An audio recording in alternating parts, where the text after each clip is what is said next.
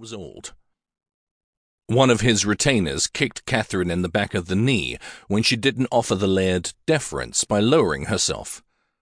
She stumbled and ended up on her knees, to the delight of the Gordons.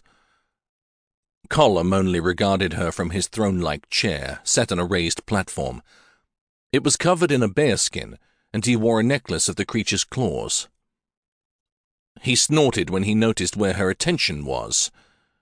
"Gordons," he began in a crusty voice, "prove their worth."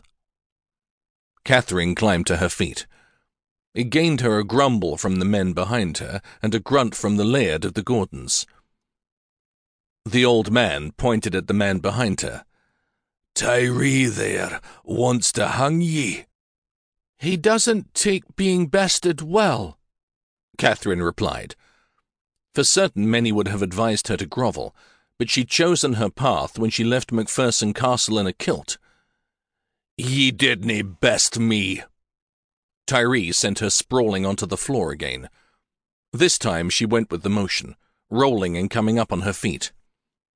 The rope was looped around her chest several times, keeping her arms bound tight to her body. "I am not helpless." Catherine repeated that several times, using it as a shield to defend herself against the fear swelling up inside her. "I was not on your land," Catherine said smoothly. "But ye are in a kilt," Colum declared, "and someone has taught ye how to use that dagger like a man." He stopped and made a low sound in the back of his throat. His men were contemplating her, their foreheads furrowing as they took in her male attire. "Unnatural. English." "So," Colum said, "at last I have an answer to why the Macphersons seem to always best me men." His eyes suddenly glowed with vicious intent.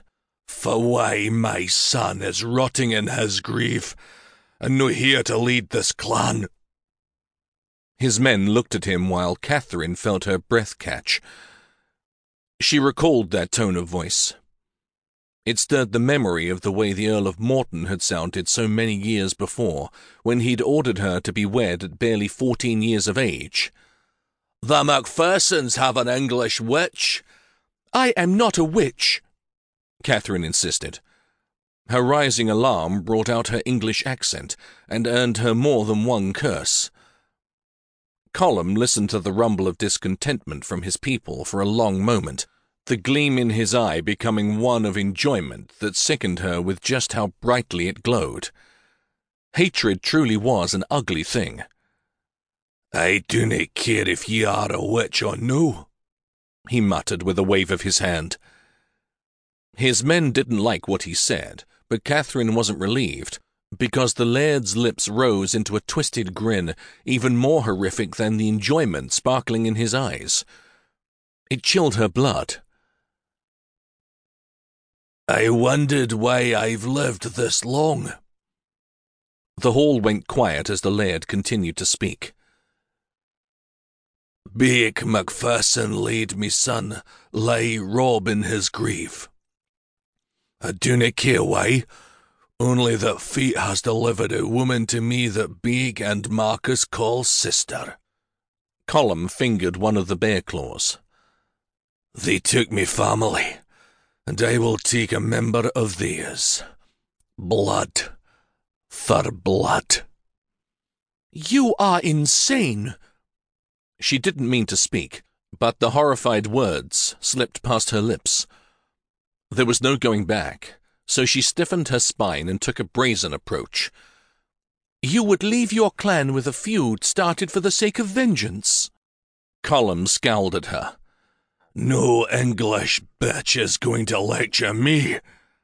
"Someone should," Catherine insisted, raising her voice so it carried through the hall. "For it will be the women of your clan who are left to mourn their husbands and sons when the Macphersons extract vengeance for you spilling my blood." "Well, no." Colum leaned forward and pointed one gnarled finger at her. "The good Earl of Morton will be ordering them to stop. The